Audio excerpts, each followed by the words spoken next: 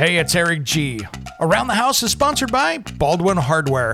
For 75 years, Baldwin Hardware has been known for its first-class quality and craftsmanship in door and cabinetry hardware. As an alumnus of the Baldwin Hardware Design Council, I can say I have seen the details and quality from design to the finished product. If you're looking for a new style and old-world craftsmanship, I can tell you there is only one Baldwin Hardware.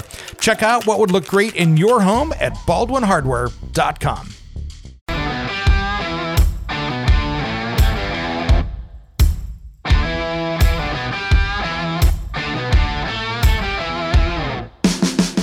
It's Around the House. We see a tremendous amount of that. And as a matter of fact, I'm not sure about Oregon, but the state of Washington put together a statute specifically to stop flipping by non-contractors, so that you can't just buy a house, throw some stuff in it, and flip it if you don't own it for a couple of years. And it's codified so that Labor and Industries can actually go after these people. But the problem with a flipper is that you don't have any of the insurance that a builder would have on defects in the property. When it comes to remodeling and renovating your home, there is a lot to know, but we've got you covered. This is Around the House. Welcome to Around the House Show. This is where we talk everything about your home every single week. Thanks for joining us today. We have an old friend of mine in the studio that is somebody that I have leaned on over the years for knowledge and advice on everything with construction. Michael Showalter, welcome to Around the House, my friend. Hey, it's a pleasure to be here, Eric. Thanks, man. This is great. And a little history with you. You have been running from, 1993 on construction dispute resolution out of the Seattle area, correct? That's right. And prior to that, I was a home builder for 20 years. And every time over the last, 15 years, probably at least, when I have had problems with somebody or even one of my family members have had problems with a construction related issue that was going sideways, you were my first phone call. Well, I was very honored to be there for you. Sometimes we can help, sometimes we can't, but we sure enjoy the story one way or another. Exactly. And we'll start out by saying you're not an attorney, but so this is not legal advice by any means, but you are that person that goes in and says, okay, Mr. and Mrs. or whatever homeowner, this is how we need to help navigate this to get this figured out so we can get this mediated. Yeah. Typically, we'll get an incoming call, and it's someone that's been referred to us or their attorney, and we have no idea what is up or down with the project. We try and vet the client and make sure that there's somebody we can work with, and then just do basically, as our Microsoft clients say, we look from 50,000 feet down and hone in on the project. I will tell you that from the inception of the company, I do some mediation and arbitration, but a lot of the time, I'd say the majority of the time, we're actually on the defense, whether a contractor is suing an owner or an owner is suing a contractor or a supplier or an architect. So we try and be fair and balanced on both sides. Excellent point. Excellent point. Because just as we see that handful of bad contractors out there, there is an equal amount of bad homeowners out there. Let's be honest, the contract was the contract. They did it per the contract and the homeowner wants something else. And the other thing that came to light, we started in 93 and we've been through a couple recessions since then. What was fascinating was in the last two major recessions is the number of deals that started to flip because money got tight. And when they started to flip, the homeowner would find an expert to find fault with the construction so they wouldn't have to pay for it. And we found that was very, very interesting. The marriage was great until money became tight. all of a sudden the blue tape gets out and they've got the electron microscope out looking for flaws. And as the best home builder in the world, if you and I wanted to go around and find something wrong, we could probably go around and find something wrong. Well, that's what we tell our client. They will call and they'll say, we have a problem with the house. And we say, okay, we need you to provide us with a punch list or a list of defects, because just like you said, Eric, we can go into any house. Our investigators here at Construction Dispute Resolution can go into any house on the West Coast and make them hate their house, right?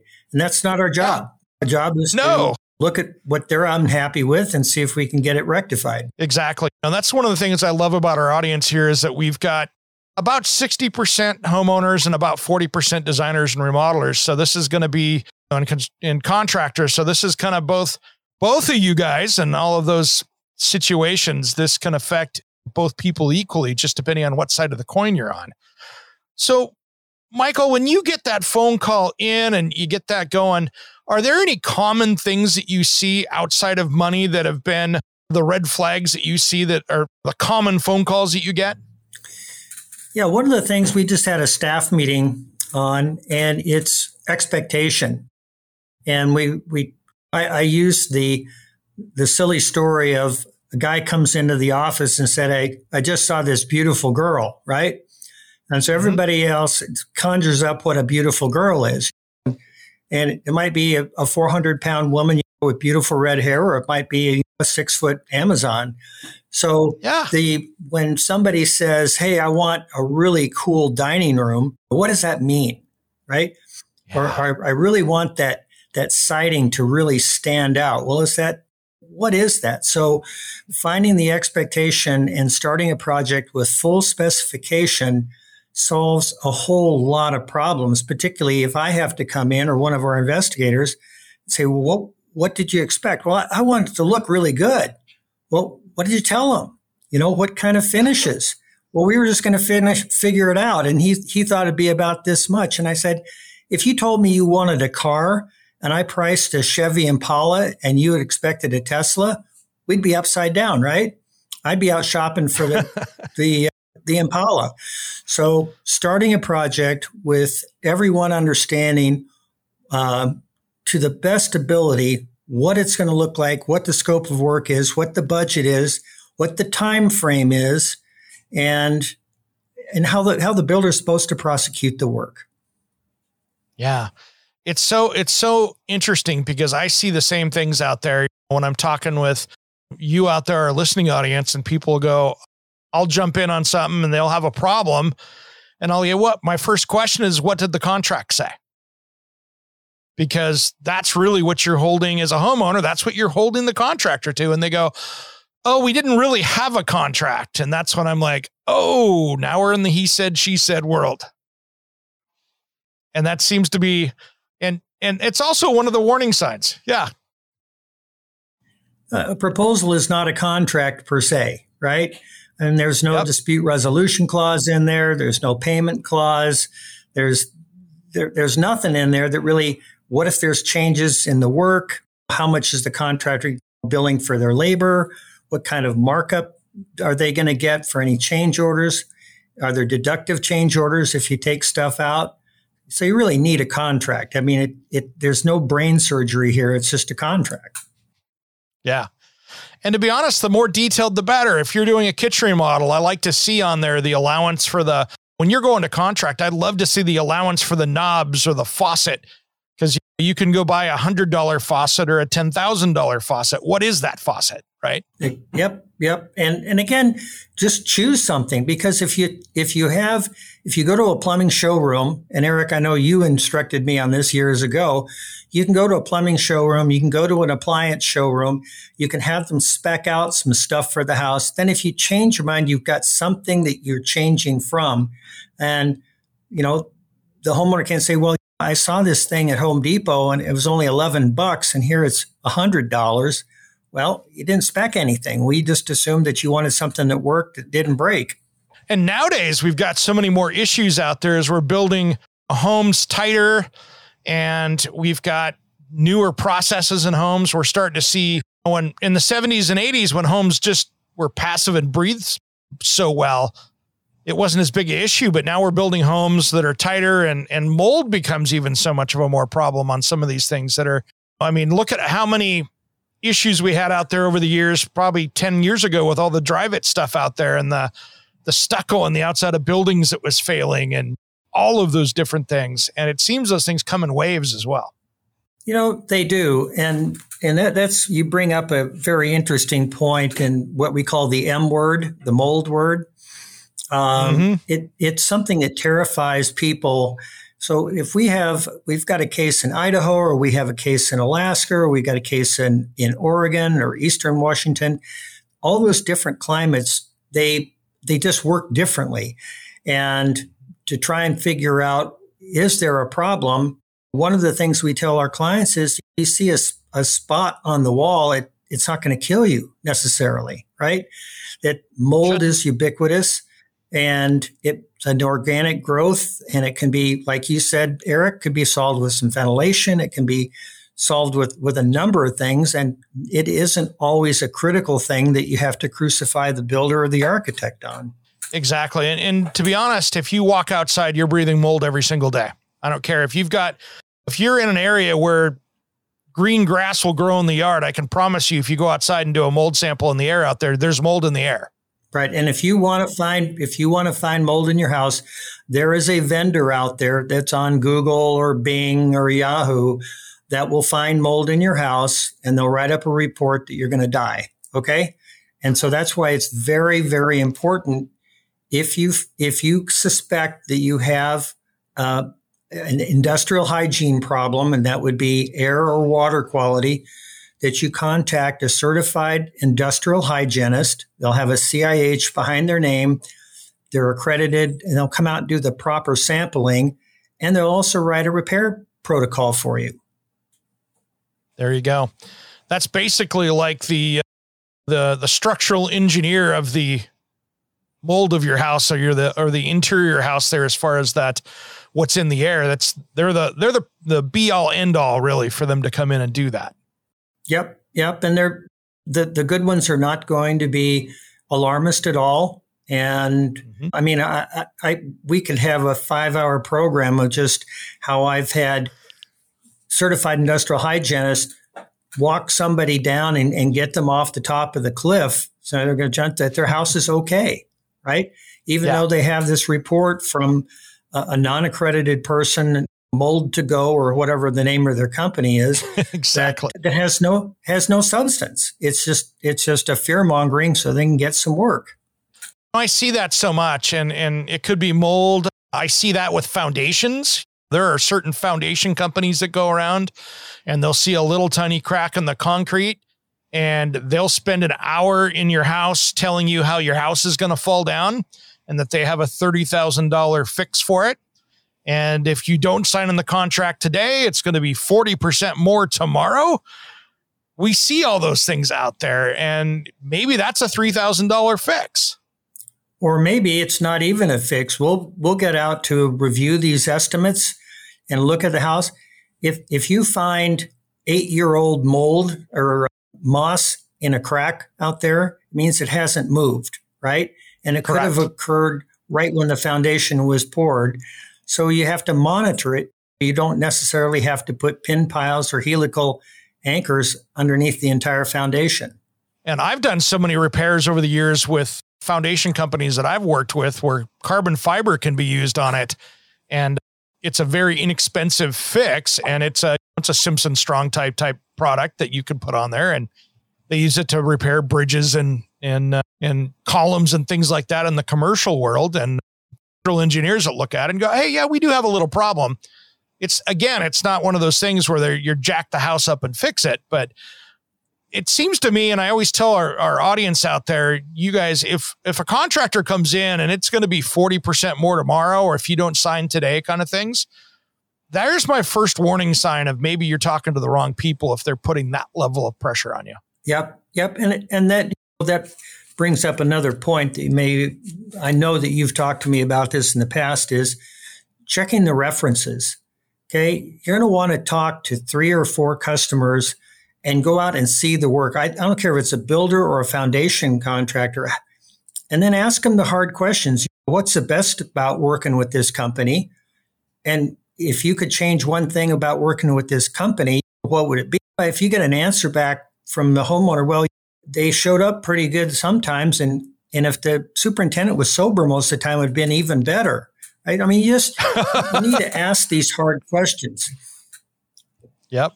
Those are good questions. And what's the other thing that's to me is frustrating out there in the world of construction is that building code deals with a lot of life, safety, welfare, the people that are in the house, but it really doesn't have much to do with the quality of the craftsmanship. You can have a door that's installed and meets code, but maybe it's horribly done. And that's why you have to kind of land on both of those. It should meet code, but meeting code isn't always the best option. You want to be a little beyond that in any case. Right. I mean, we look at code as a prescriptive manner for life safety issue. So the code official that comes out is empowered to enforce life safety. Is the water safe to drink? Is the electricity not going to shock you to death? Is the building not going to fall down, et cetera, et cetera? But if it looks like a third grader painted the front door, they could care less on that, right? And exactly. For the builder to say, well, past inspection, it's okay. You say, whoa, wait a minute. The trim molding should not have 1/4-inch gaps at the miters. It just is not something that is acceptable.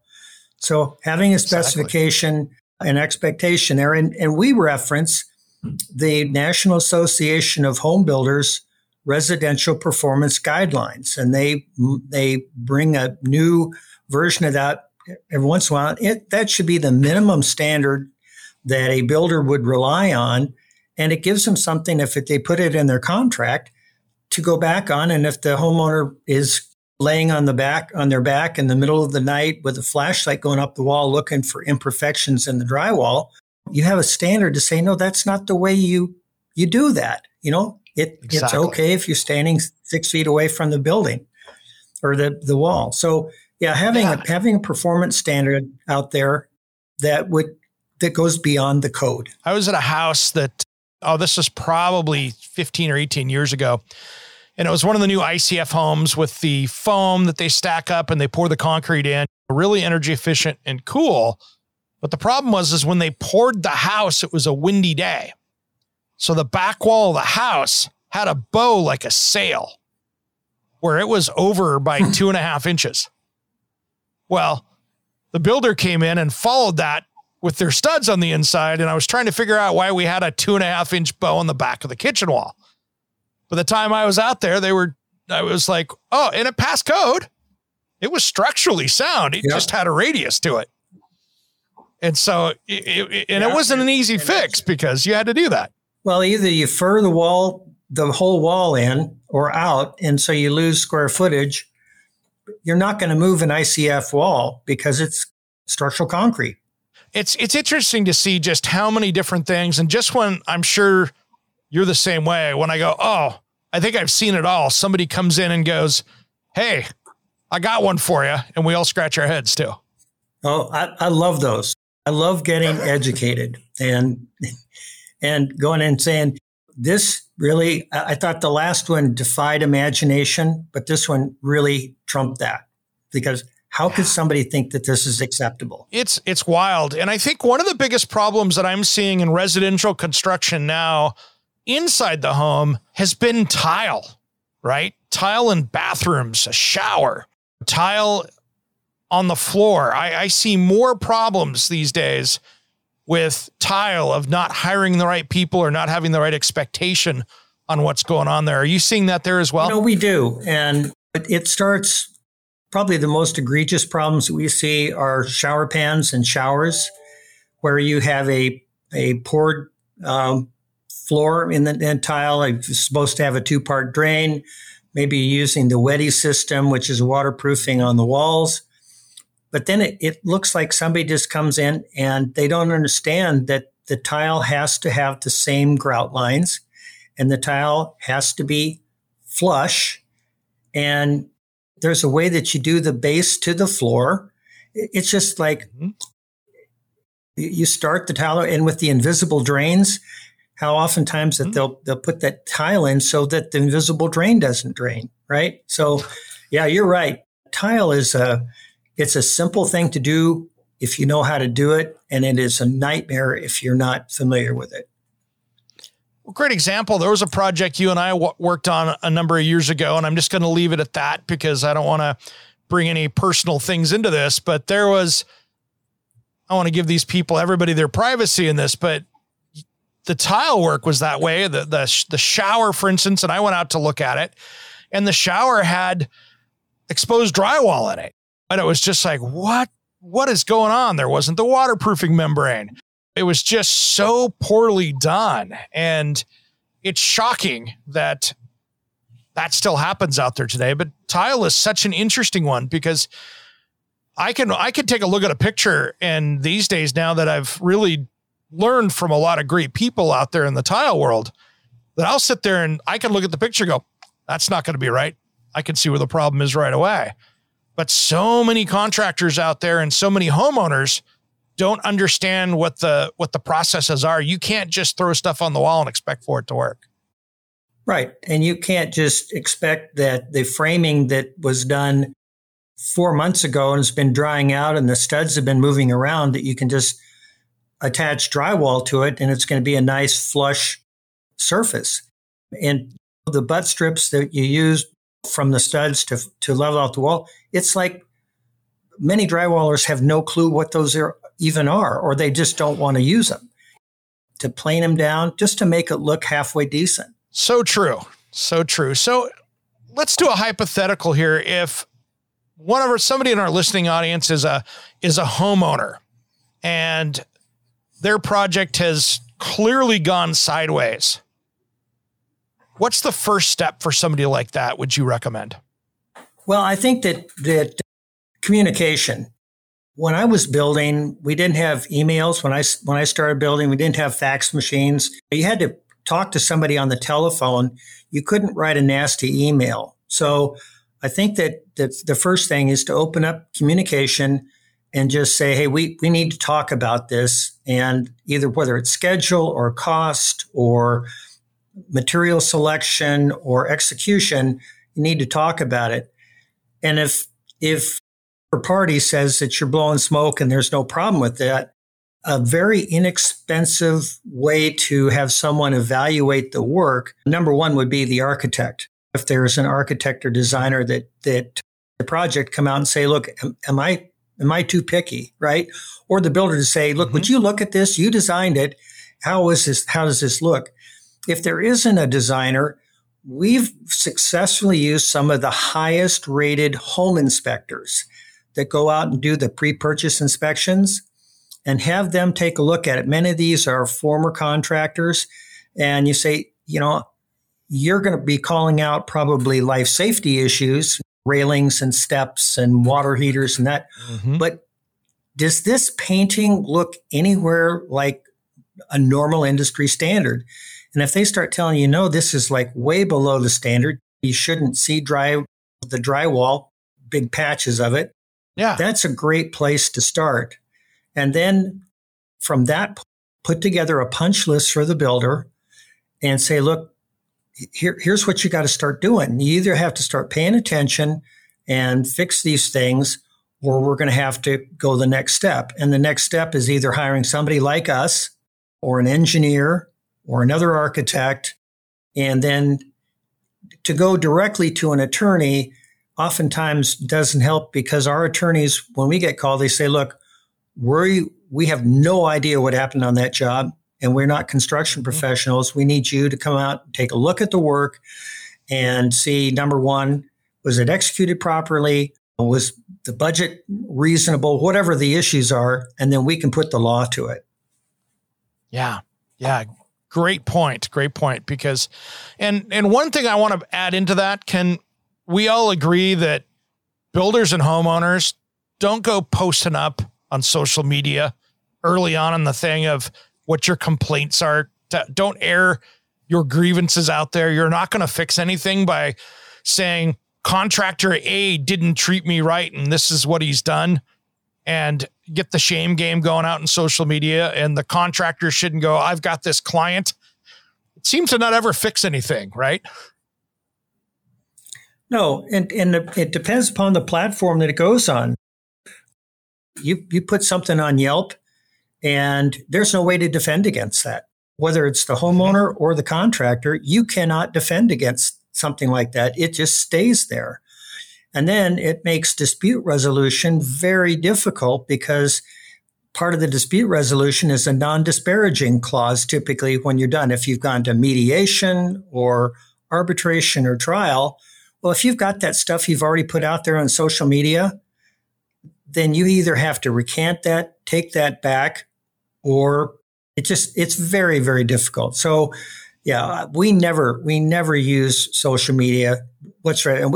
And we've had some horrific clients because I like to say that I keep thinking I can change a leopard's spots, but it just doesn't happen, right? That you can work, even though the first two consultants can't work with them, maybe I can. That just doesn't work. No. So and our listening audience, social media is the wrong place. It is. And I don't know if you had caught this in the news. You and I didn't have a chance to talk about this before, but there was that we've had this has been a very active topic in this show, but there was a year ago, the sledgehammer contractor in Colorado Springs that decided he was going to go repo the bathroom. And he walked in to the house when the homeowner wasn't home and started swinging the sledgehammer. And of course the roommate filmed it all, and it was on Inside Edition and all the TV shows around there. And she finally won that battle here this last year. But 3 weeks ago, when he was charged with felonies and has to do some jail time over breaking into her house and destroying it. But things can get out of hand. And that was one of the ones that I'd never seen anybody try to go repo an installed bathroom before with a sledgehammer. But another one of those things that I go, hadn't seen that before. And unfortunately, it looks like that there's other victims that have had this same thing happen, that when he didn't get paid per the schedule or change the schedule, that he decided to go back with a sledgehammer and repo the project. That's only happened to me one time, and it was on some slate countertops, and the contractor was just out there and came in. No one got to film it, and just broke all the countertops up, just smashed them right there and destroyed the cabinets. So when you don't have proof it was them, it's very difficult to go there. Brings up another good point is builder risk policies, and have an indemnification of that the owner indemnifies the builder indemnifies the owner. You have adequate insurance for vandalism.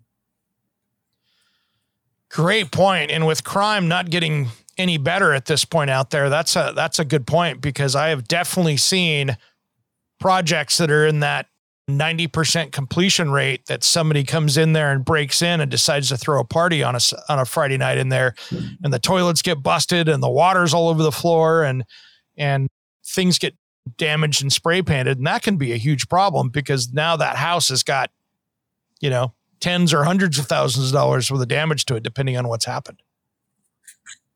Yep. It's very unfortunate. Let's go to the other side now from a builder standpoint. If you're a remodeler or a builder and you've got that client that's doing the same thing from the other point of view, if you're that remodeler and all of a sudden you've got a very angry client and there's a disagreement between you and the homeowner, is it kind of the same process going through, or do you see that a little bit differently on what would you recommend to the contractor in that kind of situation? Well, again, I think it's the communication also. We oftentimes see it where the project's going on swimmingly. Husband and wife are happy with it. Like we're talking about residential rather than commercial, but everything's going along fine. And then the brother-in-law comes in and is the construction professional and said, "You're not going to pay for that, are you?" Look at that siding. I think that they used the wrong kind of siding, but it was what was spec'd. And so then people start questioning the builder. So the builder, again, it's incumbent on the builder to have a reasonable contract and a reasonable expectation, and not to have a contract with a whole bunch of allowances in it saying, well, we'll figure it out later. one of the things that we see much more frequently now is delays in the job. And so it used to be that you could say, well, we'll figure out the sinks and the appliances later. Well, now you've got a 10 to 12 week lead time. And if that's for carpet and you're trying to finish the house up or move people in with a refrigerator, are you going down to the secondhand store to get a refrigerator to put in so they can move in? It's just, if the builder doesn't spec it out and keep very good control of the change orders and the pricing and keep the customer up to speed, oftentimes they're over a barrel and the customer just says, you're not performing and it's costing too much and I'm done. So again, it's communication, figuring out the expectations and delineating as much detail as you possibly can into the specifications before you start. Yeah. And in the remodel world, my rules have always been make sure you have the materials on the job site before you start. I mean, I've had in my nearly 30 years of cabinets, I have had semi trucks get into accidents on the way to the warehouse of the custom cabinet order where the big wrecker brings it up to the warehouse and people are pulling the pieces of cabinets out because it ended up on its side in the ditch. And if you started that project too soon, I like to see the cabinets on the job site. I like to see the faucets sitting there, the hardware sitting there. I like to see the majority of the material sitting out the job site before demo day occurs. That way you're not stuck with those natural disaster acts of God kind of thing that can really destroy stuff, as well as, to be honest, that homeowner that says, okay, we're going to be done on January 1st, and we've got a wedding on January 5th that we're going to do with the house. The clauses that we typically like to see in there, one is an escalation clause for increase in cost of material. Okay. I mean, remember what lumber prices did over the last couple of years? I mean, they were up 30-40%. So if you had bid a job and you were expecting to get clear Western red cedar and it went up 30%, do you eat that or does the customer eat that, right? And the second is delay issues, shipping and all that stuff. I remember the container charges went from $5,000 a container to $50,000 a container for a while. So if you're getting product from somewhere that needs a big container, you can't get it, right? Somebody has to absorb that cost. And that Italian tile just got really expensive. It certainly did. And so we've got a couple projects here. We're consulting with the owners. They're doing very high-end stuff, and they've got a cypress siding from Japan, from a special forest in Japan that they use. They flame it, and so it doesn't have to be painted. Well, you talk about expensive to start with. Now you've got to put it on a container, and then you got to store it. If you don't have something in there saying, when we buy it, you pay for whatever it's going to cost to get it here. It's amazing. And some lumber stuff, I mean, I had a home builder building a house around the corner for me, and I was chit-chatting with him because they had knocked a house down in the neighborhood here, and we're building a bigger house in for somebody. And I was having that discussion with him a little over a year ago, and I'm like, what was the lumber package end up being? He goes, yeah, that cost me $40,000 on the lumber package in increases from where the lumber price had gone from the day that I had came up with the budget when we did this, and by the time the lumber was delivered. $40,000 is a big check for somebody to write just on a price increase. Oh, yeah. And then when copper went up, the same type of thing. We had a house, a residence. It was a $25 million build in the Bellevue area of Washington. And it was a concrete roof, but the roofing itself, the waterproofing, was a 3-part system. They could get 2 parts, but the third part was 6 months out. Oh. So you don't put a blue tarp on a $30 million home. What do you do, right? And the homeowner says, just like you said, we got a wedding coming up and you need to finish the house. Well, we can't get a certificate of occupancy because we don't have a roof. So yeah, those things are. Yeah, it's tough. Michael, it's tough because, to be honest, there's not a lot of it's hard to point a finger at that, right? I mean, it's hard to go, that's 100% the contractor's fault. It's 100% the homeowner's fault. It's a planning mistake. It didn't get there in time. but maybe that wasn't an issue up until weeks before that stuff was always in stock. I've had stuff where materials I've used in the past where I'm like, oh, it's always on the shelf. And then I find out somebody on the East Coast, other coast from my location, was doing a high rise, and they bought up everything out of every warehouse, and they're getting them out of the next 3 months. And so something that I could go pick up every day for the last year is now 3 months out because somebody in a high rise needed them all. Well, yeah. And two other things is, you remember earlier this year, the adhesive plant down in Texas burned, so you couldn't get Paralams. You couldn't get glue lams. All the adhesive that was used for those things was gone. How do you insure against something like that without a clause in the contract doing something like that? Or strikes. Here in the Seattle area, the concrete, we had huge problems. They had to stop high rises because you couldn't get concrete because of the strikes. So that another thing that crazy. Strikes. Oh, it was insane. Right. Yeah. And I remember their road project stopped. I mean, I felt bad for the people trying to go to the other bridge over there. They were trying to get over to West Seattle because they couldn't get anything over there. And it was just ground that city to a halt with construction. If there's no concrete trucks, you're in trouble. Exactly. Particularly it's a concrete bridge. No, that's interesting. And that's one that we forget about is those strikes. And of course we see now we get hurricanes, and I always see when we get big hurricane damage, like what we see down in Florida, sometimes we'll start seeing material shortages with that, because at that time that we start to see building up, there's communities that are needing these pieces of a project. So it's really one of those that I've run into many problems when you get into natural disasters. All of a sudden materials can be of short supply because they didn't, of course, get caught up in that.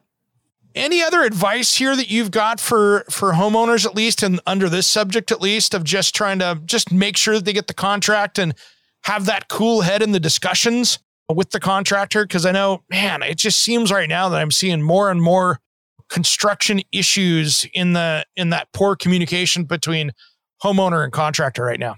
Yeah, I think that we've got some pretty good resources on our website, and some of how to interview a contractor, what to have in the contract, how to deal with certain issues.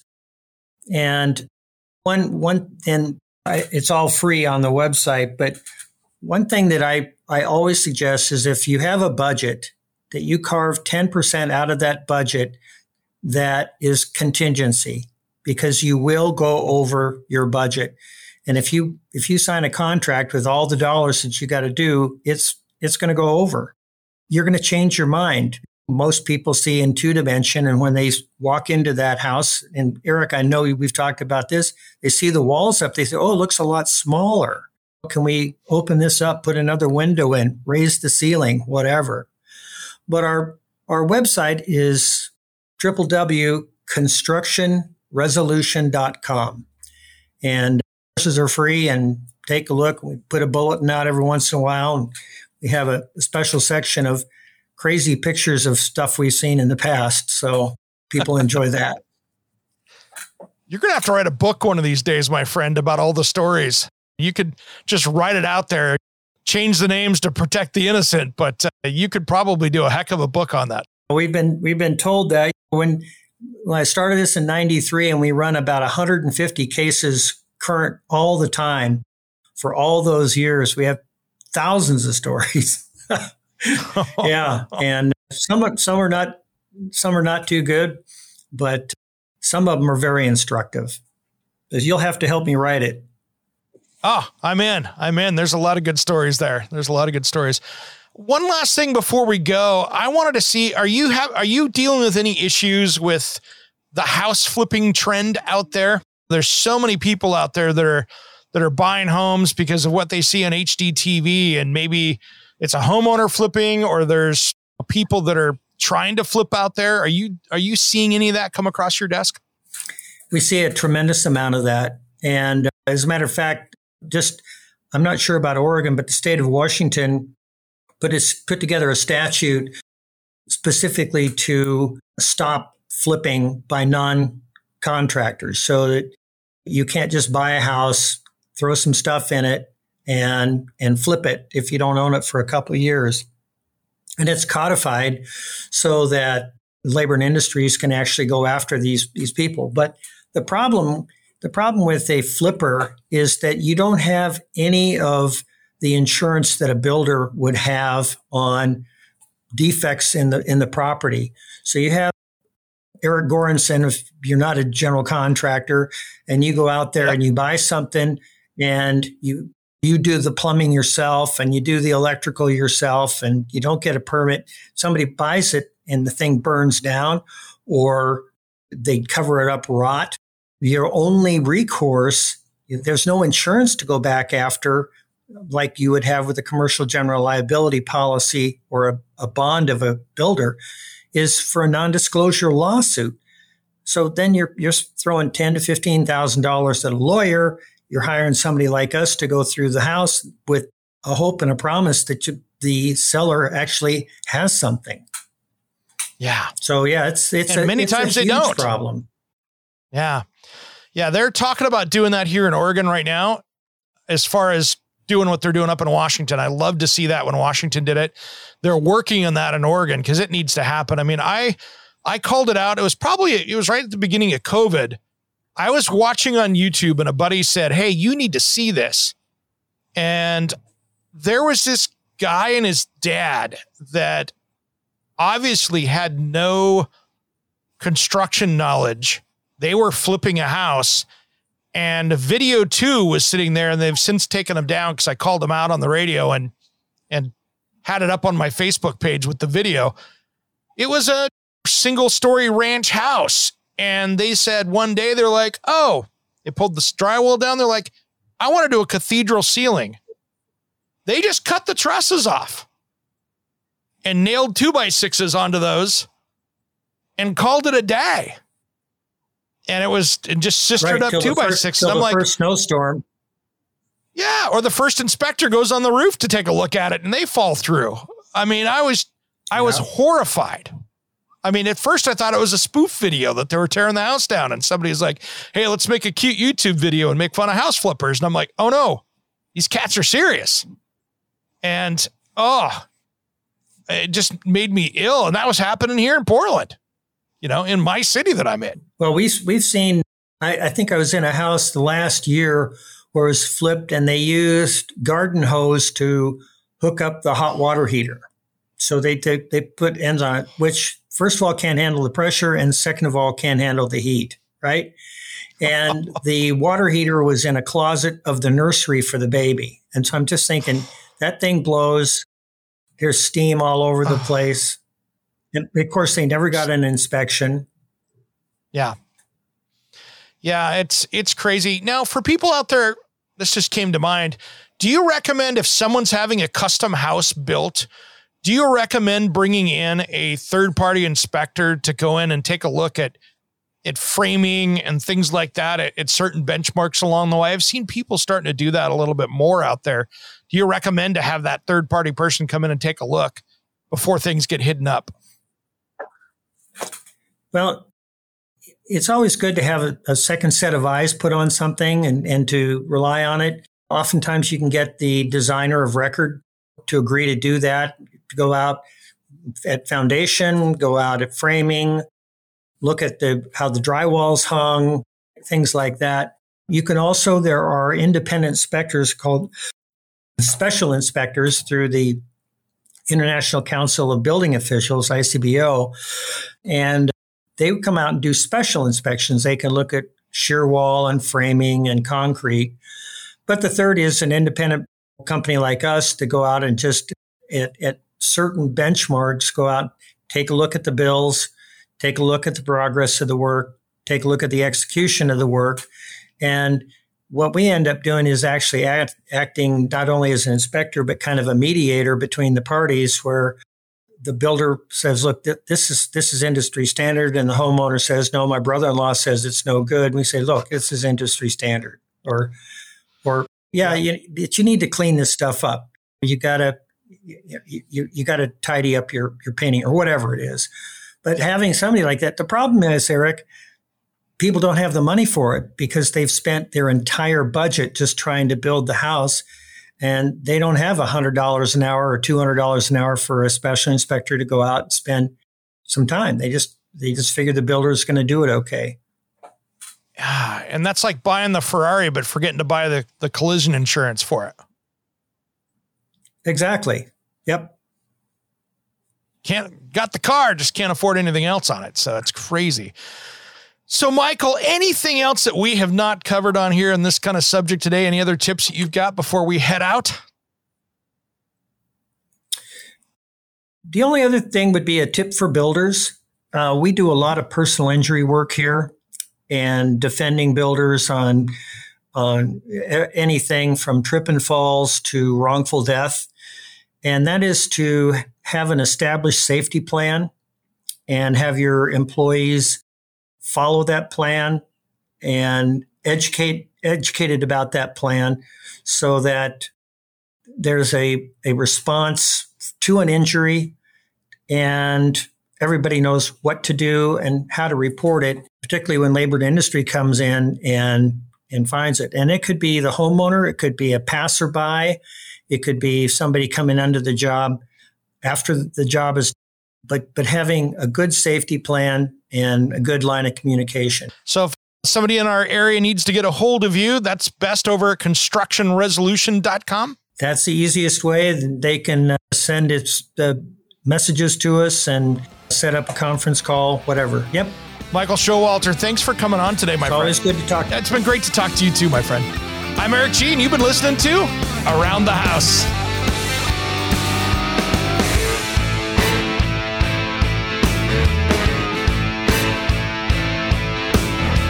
Somewhere unseen and undiscovered, anywhere beyond the mean. Life is a love song, let's be lovers. We're all over the radio. Take my hand, I know where to go. All over the radio with you. Hey, it's Eric G from Around the House. Are you planning a decking or siding project this year? If you are, you've got to check out my friends at Millboard. Millboard is a completely different kind of composite decking and cladding that enhances outdoor spaces with enduring distinction. Hand-molded from the finest oak, it realistically mimics the natural grain and color of premium hardwood. If you're looking for something that doesn't look like plastic and instead real wood, check out millboard.com. Make sure and check out that interview we did just a few weeks back. That's millboard.com.